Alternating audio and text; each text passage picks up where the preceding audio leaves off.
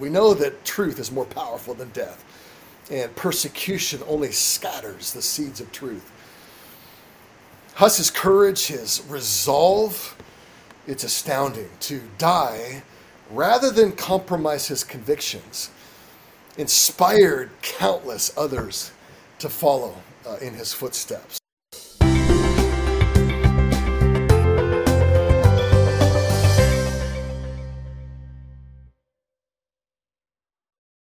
Well, we welcome you today to this very, very special series of podcasts with Dr. Jason Hubbard, Presbyterian minister who's based in Whatcom County, about 100 k's north of Seattle, 60 miles north of Seattle, not too far from the Canadian border, in the northwestern corner of the USA.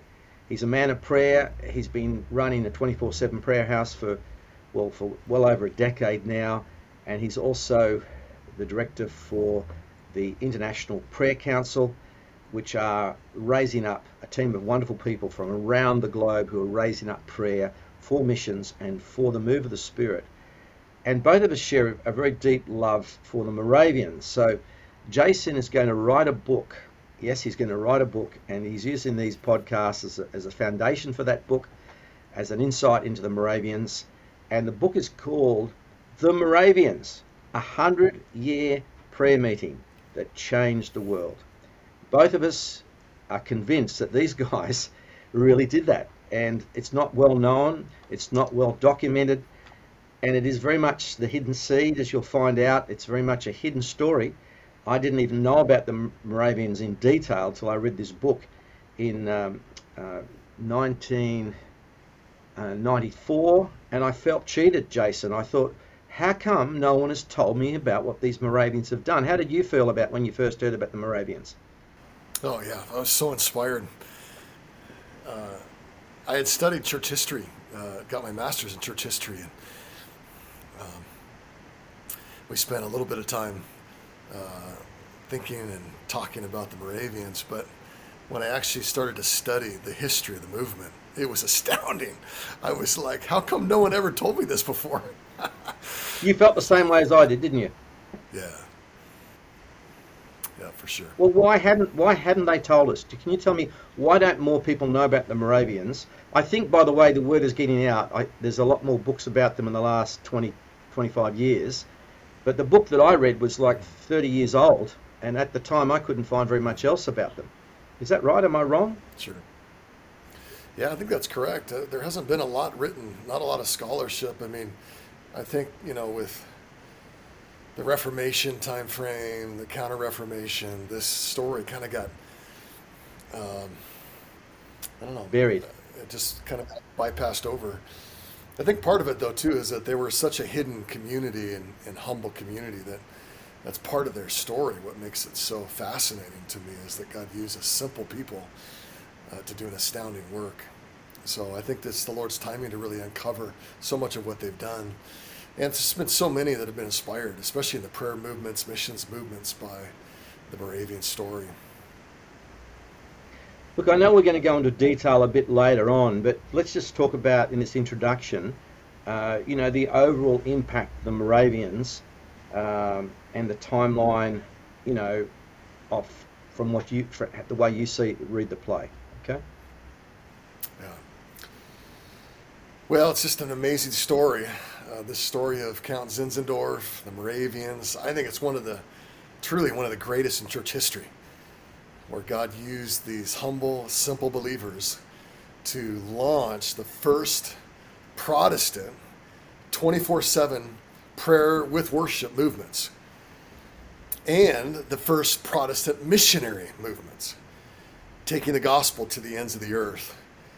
I believe Count Zinzendorf and the Moravian community are great models for us today to learn from, where we can grow together, servant leaders and Christ-exalting, Spirit-led, Bible-based, gospel-dominated, disciple-making, love-saturated leadership, where we're following the Lamb wherever he goes in these days.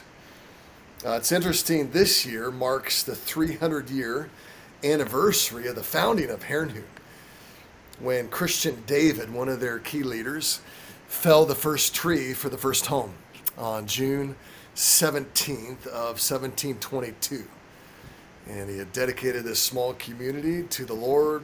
He was praying from Psalm 84, verses 3 and 4. It says, even the sparrow finds a home and the swallow a nest for herself where she may lay her young. At your altars, O Lord of hosts, my King and my God. It goes on, it says, blessed are those who dwell in your house, ever singing your praise. And indeed, the Moravian people, this community, would eventually become a dwelling place for the Lord, an altar for the presence of the Lord. I mean, fantastic. So many throughout church history have been inspired by this. And in particular, the title of this book, The Moravian, 100 Years of Prayer. A dedication to missions and, of course, the wholehearted love for Jesus Christ, their Savior. So the founding in 1722, June 17th, and then they experienced visitation of the Holy Spirit, powerful visitation. They called it a baptism of love, a Moravian Pentecost on August 13th, 1727. So this is 5 years after the founding.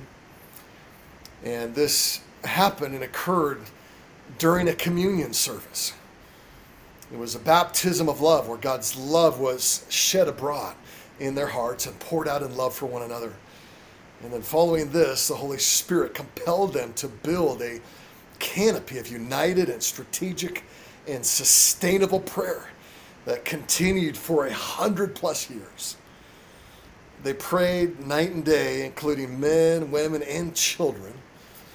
And under this canopy of prayer, then God began to mark missionaries and send them to the nations of the earth.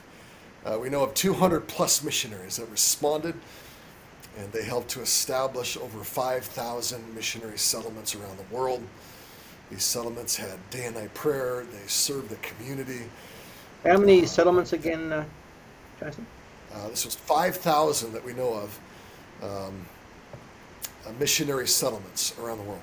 5,000 missionary settlements. Were they themselves established 24/7 prayer as well? Yeah, correct. Yeah.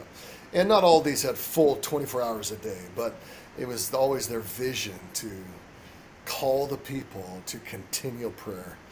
This 100 years of prayer was, and we'll get into this more later, but they called it hourly intercession. So each person or each family, they would commit to an hour of prayer each day. And on that hour, they would pray for the community. They would pray scripture. They would pray over a watchword that they sensed was from the Lord for that week. And they would pray for missionaries and for evangelism and pray for the lost around the world.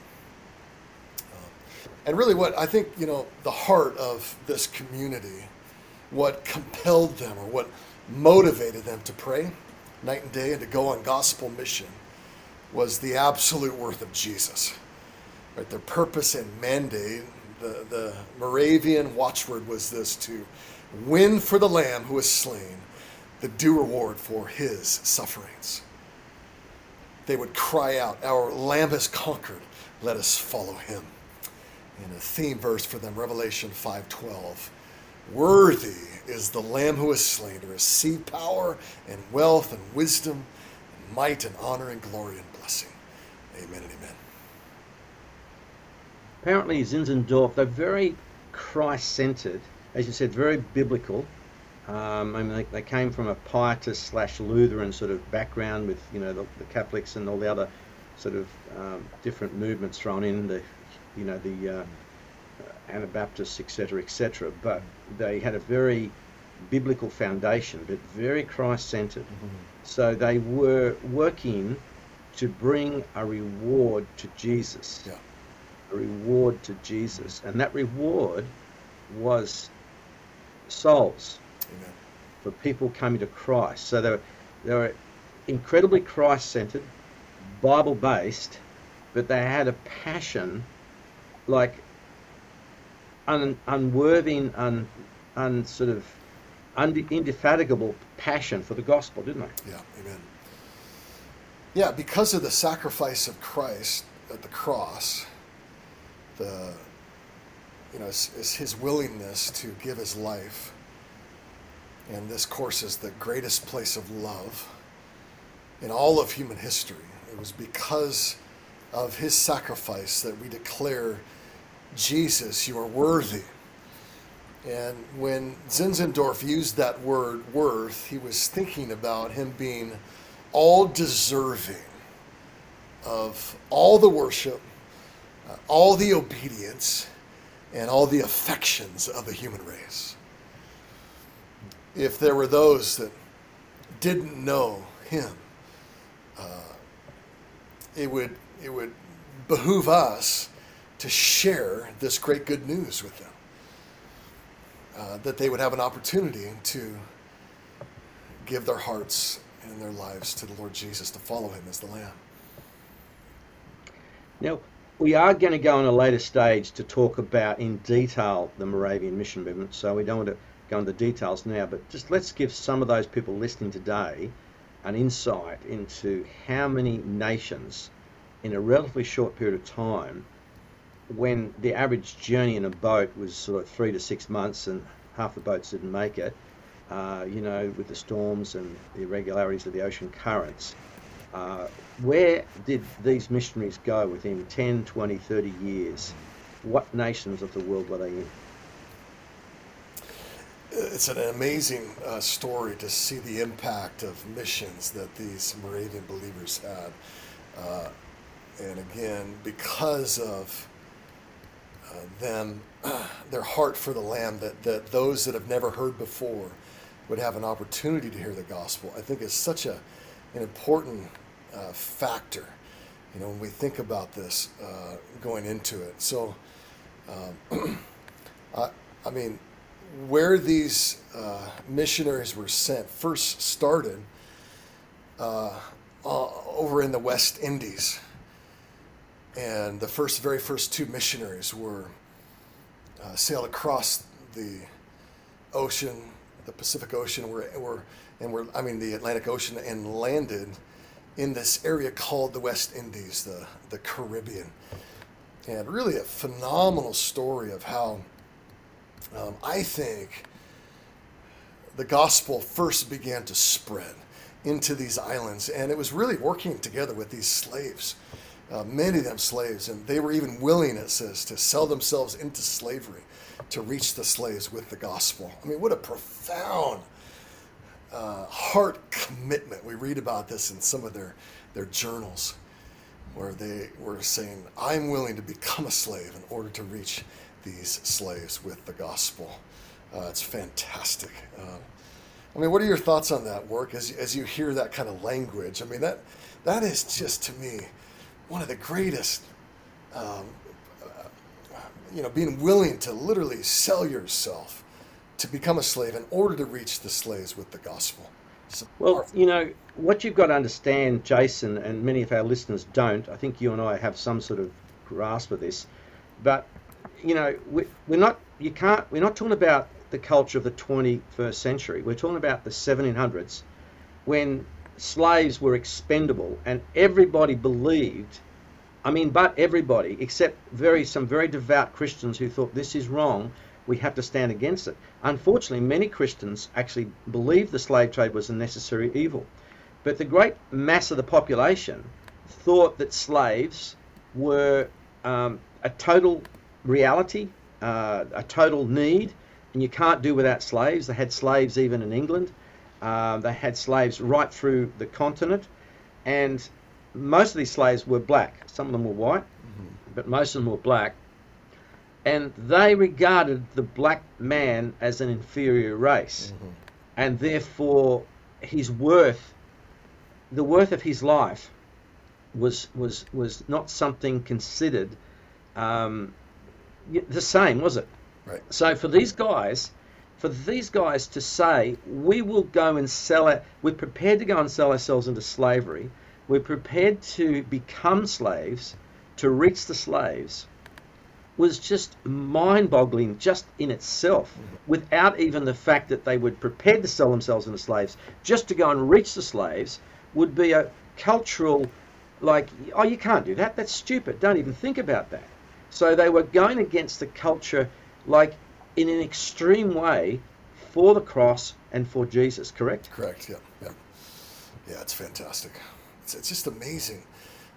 This commitment that they had that I think we need to learn from today. Amen. Yeah.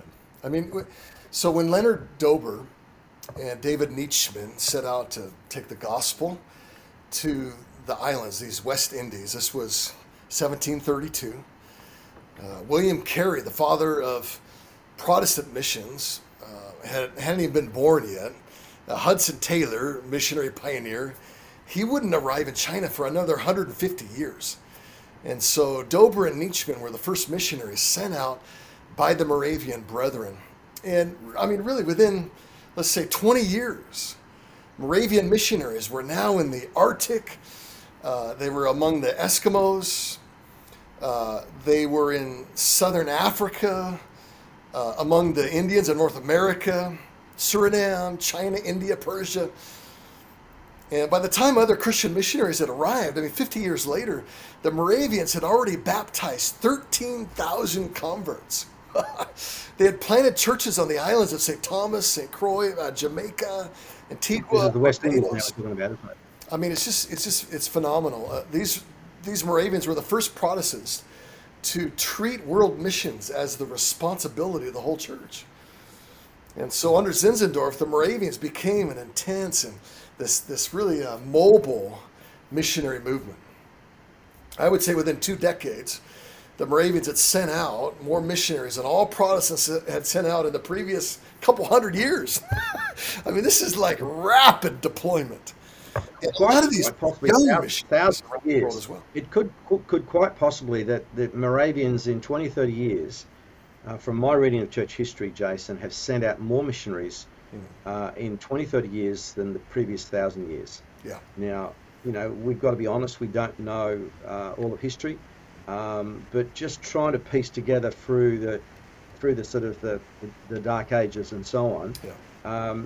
It's just an extraordinary activity, and that they are so little known is also extraordinary. Let's talk about the hidden seed. What's this hidden seed? This phrase, because it's been used actually by Zinzendorf himself, and it seems to go right back hundreds of years. Correct? Yeah, correct. Yeah. Maybe I can give just a little bit of the history. Let's start here. I see the renewed Moravian church, right, dating from 1722, really is the product of 3 converging factors at this time. The first was a religious revival in Germany, and it was called Pietism. And this movement brought about a Christ-centered awakening of what might have seemed like a lifeless church.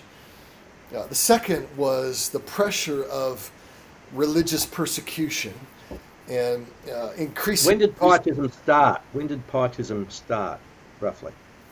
The late 1600s, wasn't it? Yeah, this early 1600s. Yeah. Early 1600s. Mm-hmm. A second factor here was this pressure of religious persecution and also this increasing division amongst God's people. And I think third, the personality and anointing of this man named Count Zinzendorf that we'll get into later. But those 3 factors converged in this time frame. And the new churches that were arising out of the Reformation had done so much to improve the religious life of Europe. But in the aftermath, there was still this dissension, especially surrounding organizational structures of the church. Okay, so not only did they have these different tensions continue between Catholics and Protestants, but also now among the 4 major Protestant divisions of Lutherans, Reformers, the Anabaptists, and the Anglicans. And this created this climate and environment of division. Although Luther's conviction and attempt at promoting the doctrine of the priesthood of all believers, right, the Lutherans of the day were still heavily influenced by the state and the church leadership. And so the majority of the body were still passive listeners. You think about the sacraments had become so liturgical, formalities almost without power. You think about the 30 Years' War that brought this massive devastation to the cross of Christ in the 1600s. But in the midst of this environment, there was this revival that burst forth. And again, as it came forth in this form of pietism, I would say probably beginning about 1670, and it was under the leadership, pastoral leadership of Philip Jacob Spener.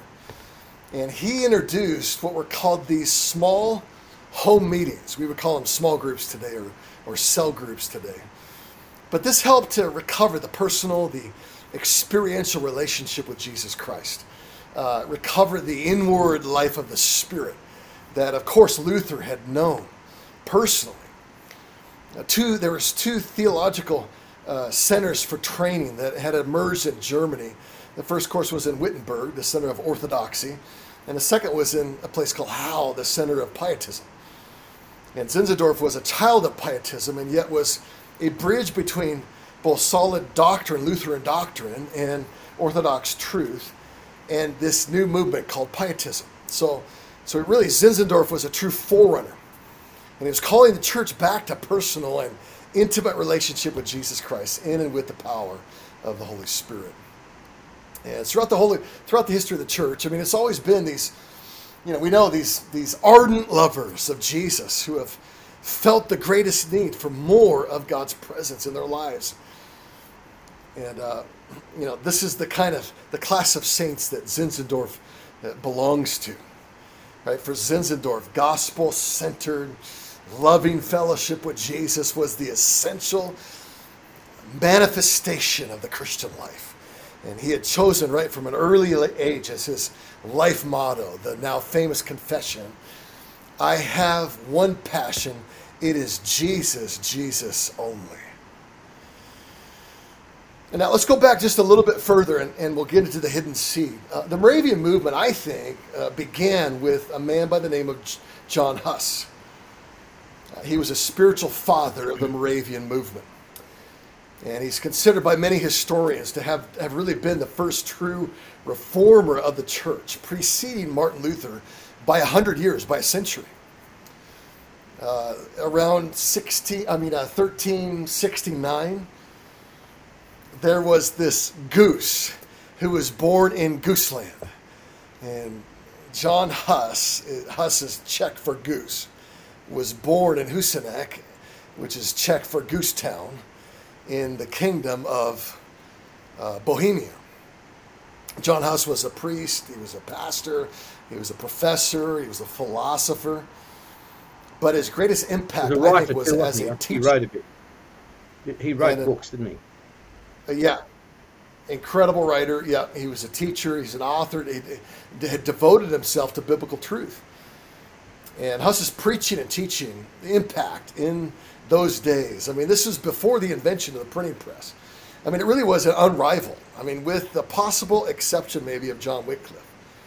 But virtually all the reformers followed Huss, acknowledged him as their inspiration. In essence, his message was about getting the Word of God into the hands of the common people.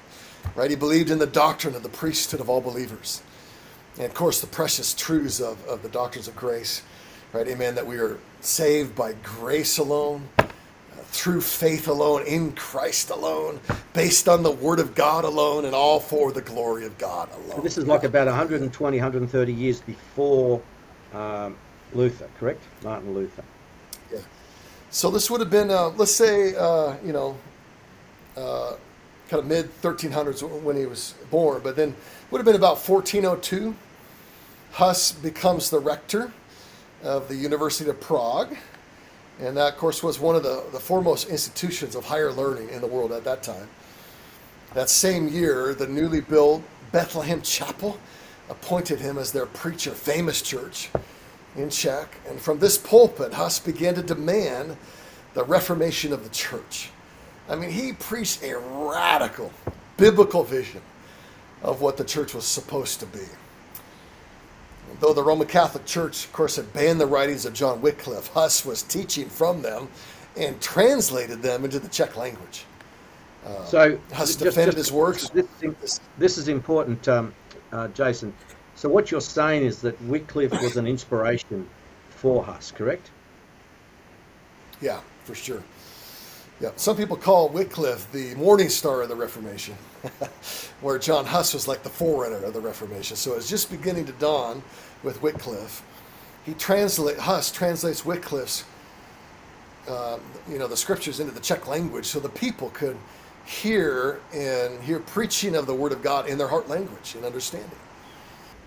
People mightn't understand here, Jason. We have to make this clear that most preaching was in Latin. Most liturgical Correct. services were in Latin.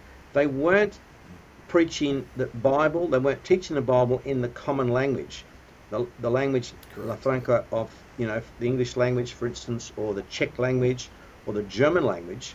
It was Yeah. basically Latin because they felt that Latin was a holy language, inverted commas, and so these guys were radical to actually even translate the Bible into their own language. They were actually sort of, quite countercultural and quite, they would be regarded as quite, bohemian, quite literally, the bohemian sort of idea that someone's a bohemian if they're different. Well, these guys were the super bohemians, weren't they?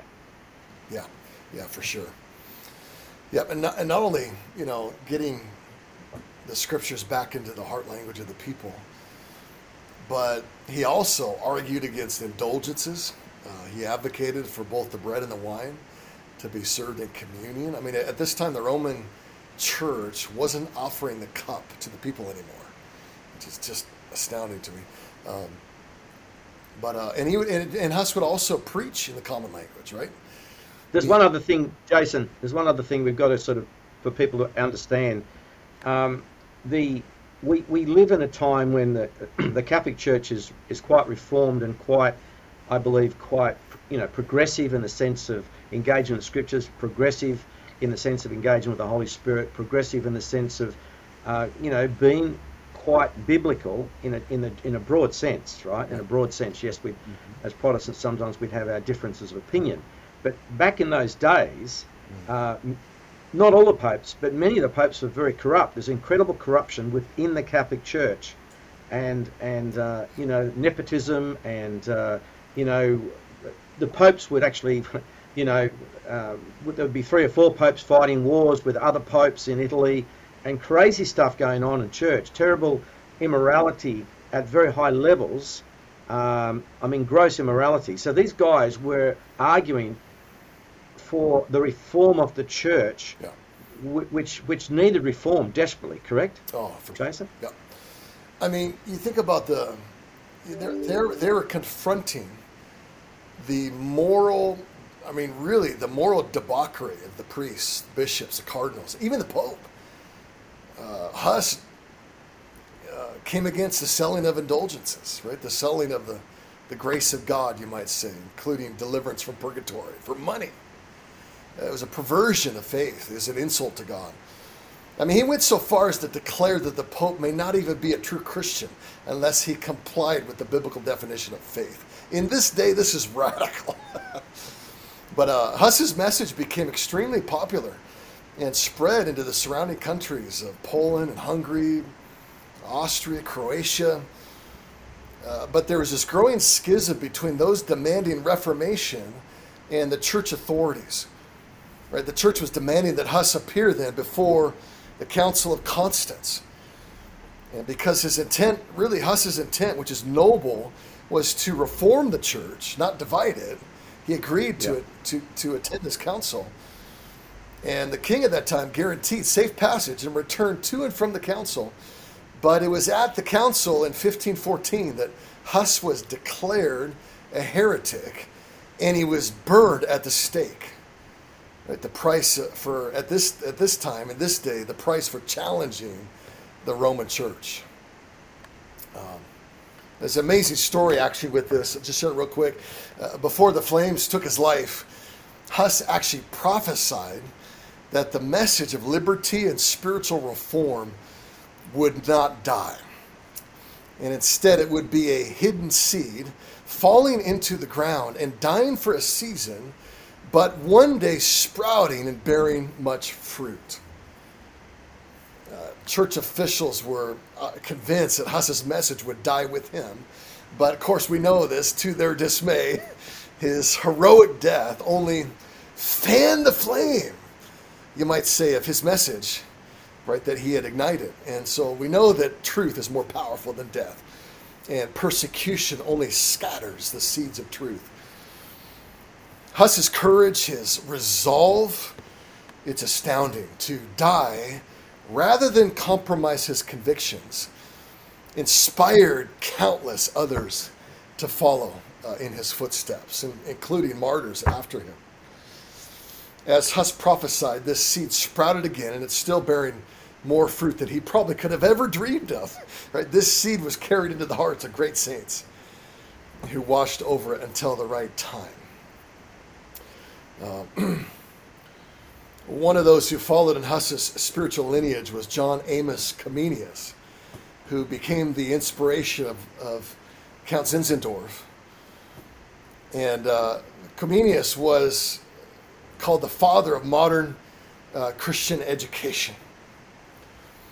And so it was even this, that it was the power and clarity of Huss's message and his uncompromising devotion to the scriptures as the true source of doctrine that really changed the world. One other just amazing fact that happened at Huss's death. I mean, just prior to him being burned at the stake, Huss was asked to recount his teachings, and Huss's response, I mean, it's just was this. I'll just read this. It says, "When the chain was put about him at the stake, he said with a smiling countenance, 'My Lord Jesus Christ was bound with a harder chain than this for my sake. And why then should I be ashamed of this rusty chain? No,' said Huss, 'I never preached any doctrine of any evil tendency, and what I taught with my lips, I now seal with my blood.'" Oh. And he said to the executioner, and here's another prophetic word, he says, "You are now going to burn a goose." Huss signified goose, right, in the Bohemian language. "But in a century, you will have a swan which you can neither roast nor boil." As the flames climbed higher, he sang, and it was reported that people could hear his song through the crackling of the fire. I mean, fantastic story. After his death, outrage fills Bohemia, and in his name, followers revolted against Rome in the massive protests that lasted for over a decade. I mean, the geese were not silent, you might say. It's interesting, too, that the evening before October 31st, 1517, the elector, Frederick of Saxony, has a dream, which was recorded by his brother, Duke John. And in the dream, in short, it's about a monk who wrote on the church door of Wittenberg with a pen so large that it reached all the way to Rome. The more those in authority tried to break the pen, the stronger it became. And when asked how the pen got so strong, this monk, right, Martin Luther, replied, "The pen belonged to an old goose of Bohemia, 100 years old." Isn't that a great story? This elector was unsure exactly what the dream meant, but believed he had an interpretation which he thought may be accurate. And the very morning he shared his dream, Martin Luther was posting his 95 thesis on the Wittenberg.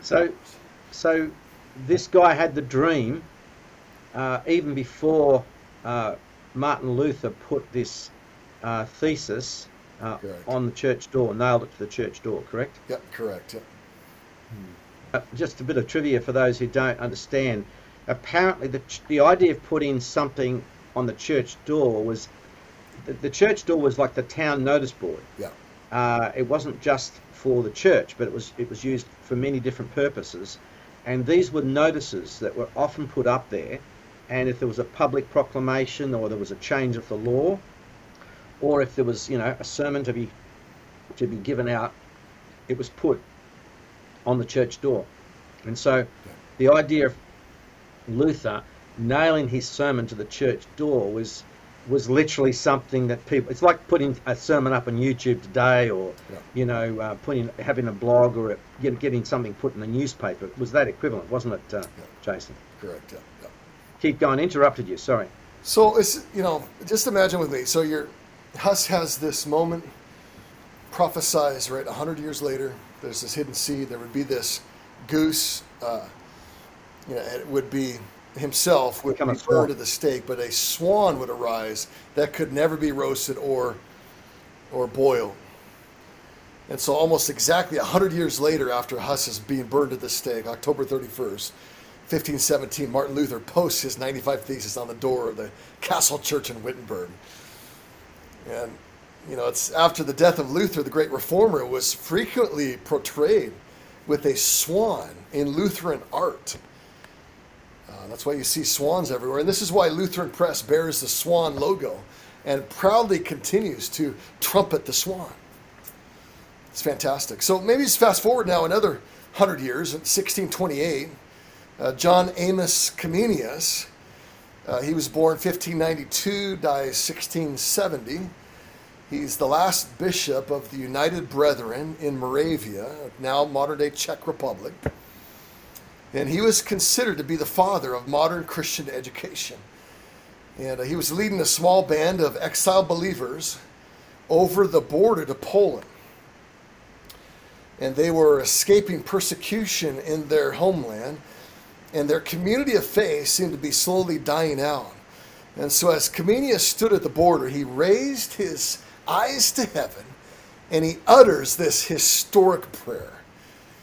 He prays that God would preserve a remnant, a hidden seed. Again, he calls it a hidden seed, which would one day spring up and grow into a great tree for the glory of God.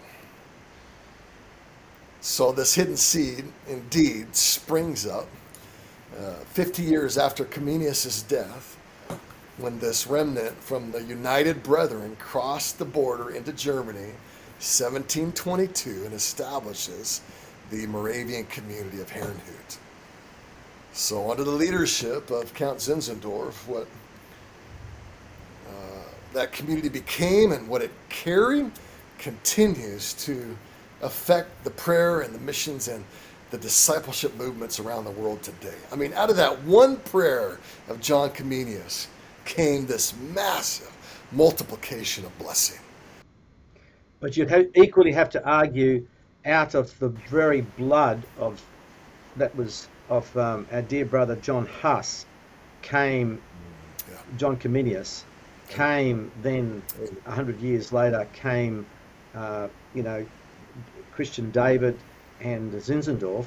Just to share with people, that community that grew up, this was a time of incredible religious persecution. There was incredible conflict, as you say, in Europe.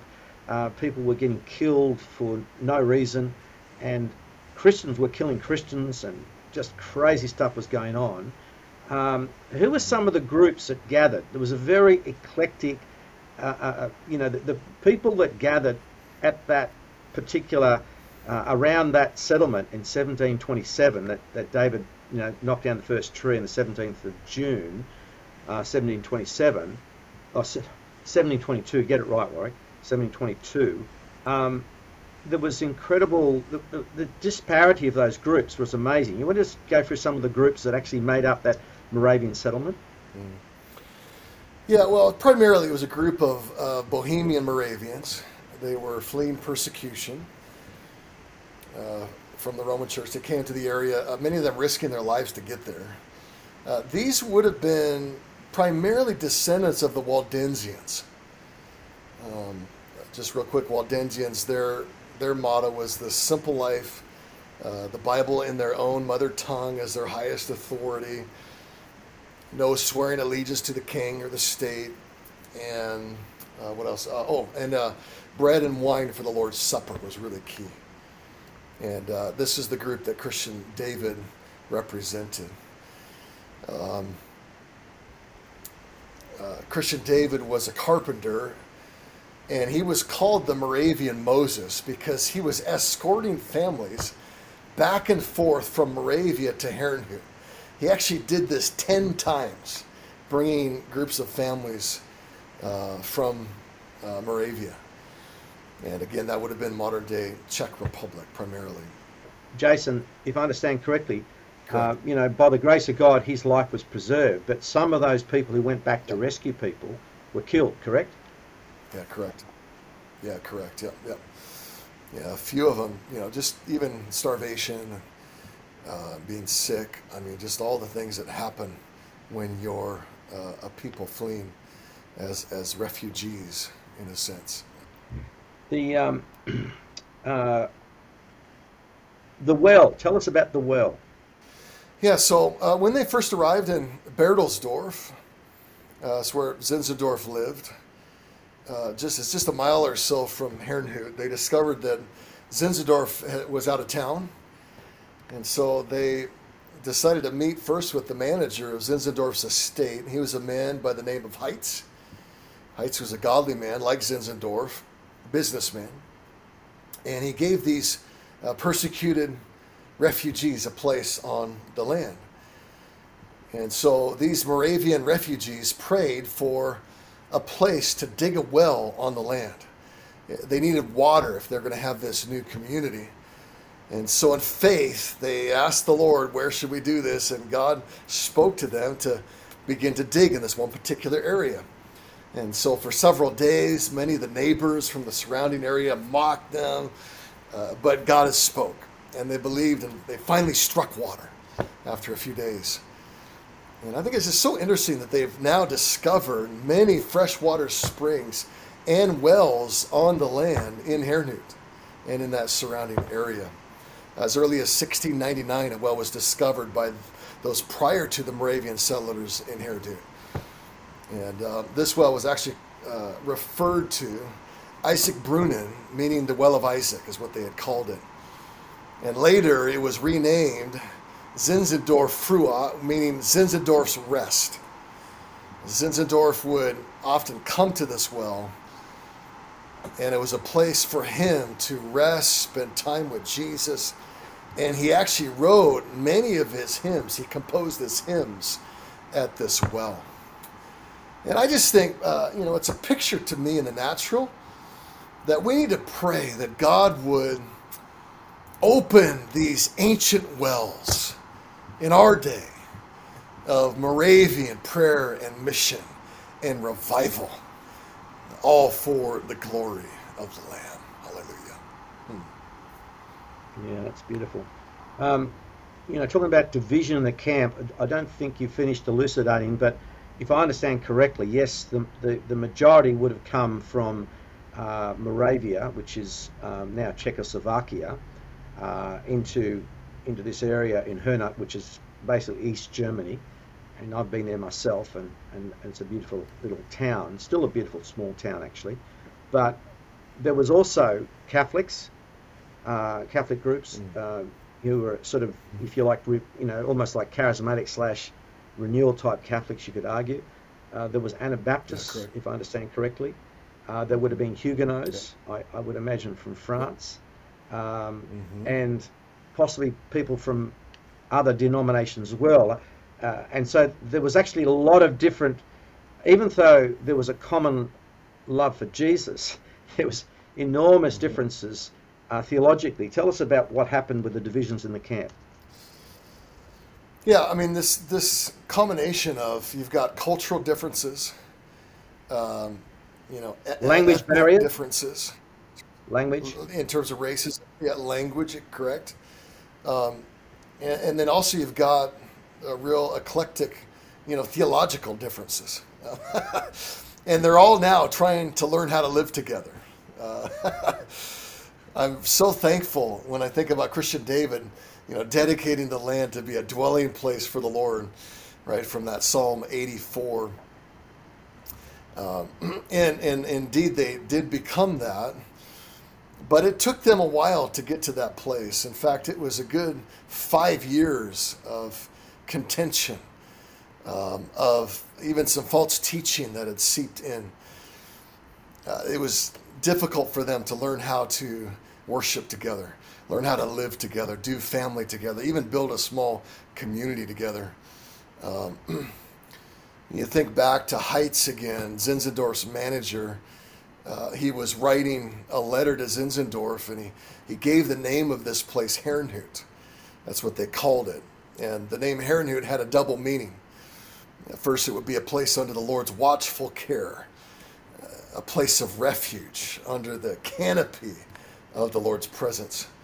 And secondly, it would be a place where the Moravians would keep watch before the Lord in prayer and intercession. One of the key verses for Zinzendorf was Isaiah 62, verse 6. It says, "On your walls, O Jerusalem, I have set watchmen all the day and all the night. They shall never be silent. You who put the Lord in remembrance, take no rest, give him no rest, until he establishes Jerusalem and makes it a praise on the earth." When Zinzendorf had, of course, he had returned home, they were there dedicating this small community, and Zinzendorf sees this light up on the hill, and he falls to his knees, and then Zinzendorf as well dedicates this little community to the Lord. So this community was founded in a place of consecration and commitment to the Lord, based on the Word of God. And I think it's because of this God sees their hearts and answers that. But in the midst of that, this small community, we know, struggles many ways. I mean, they were experiencing dissension. They had bitterness. They had judgment against one another. Incredible, like the opposite of what you would see to be the vision of what they started in the dedication moments. They are now experiencing this in real time and trying to learn how to live together. Well, you know something, we're going to leave it right there. So you'll have to come and join us at the next podcast to find out what happened next. Is that right, Jason? Because God Correct. intervened when man responded to the Spirit's prompting. God intervened, and from that intervention, a miracle occurred. So thank you so much. Great talking to you, Jason, and we're looking forward to being together in the next session, section 2 of this podcast, the Moravians, 100-year prayer meeting that changed the world. God bless you. Great to be with you.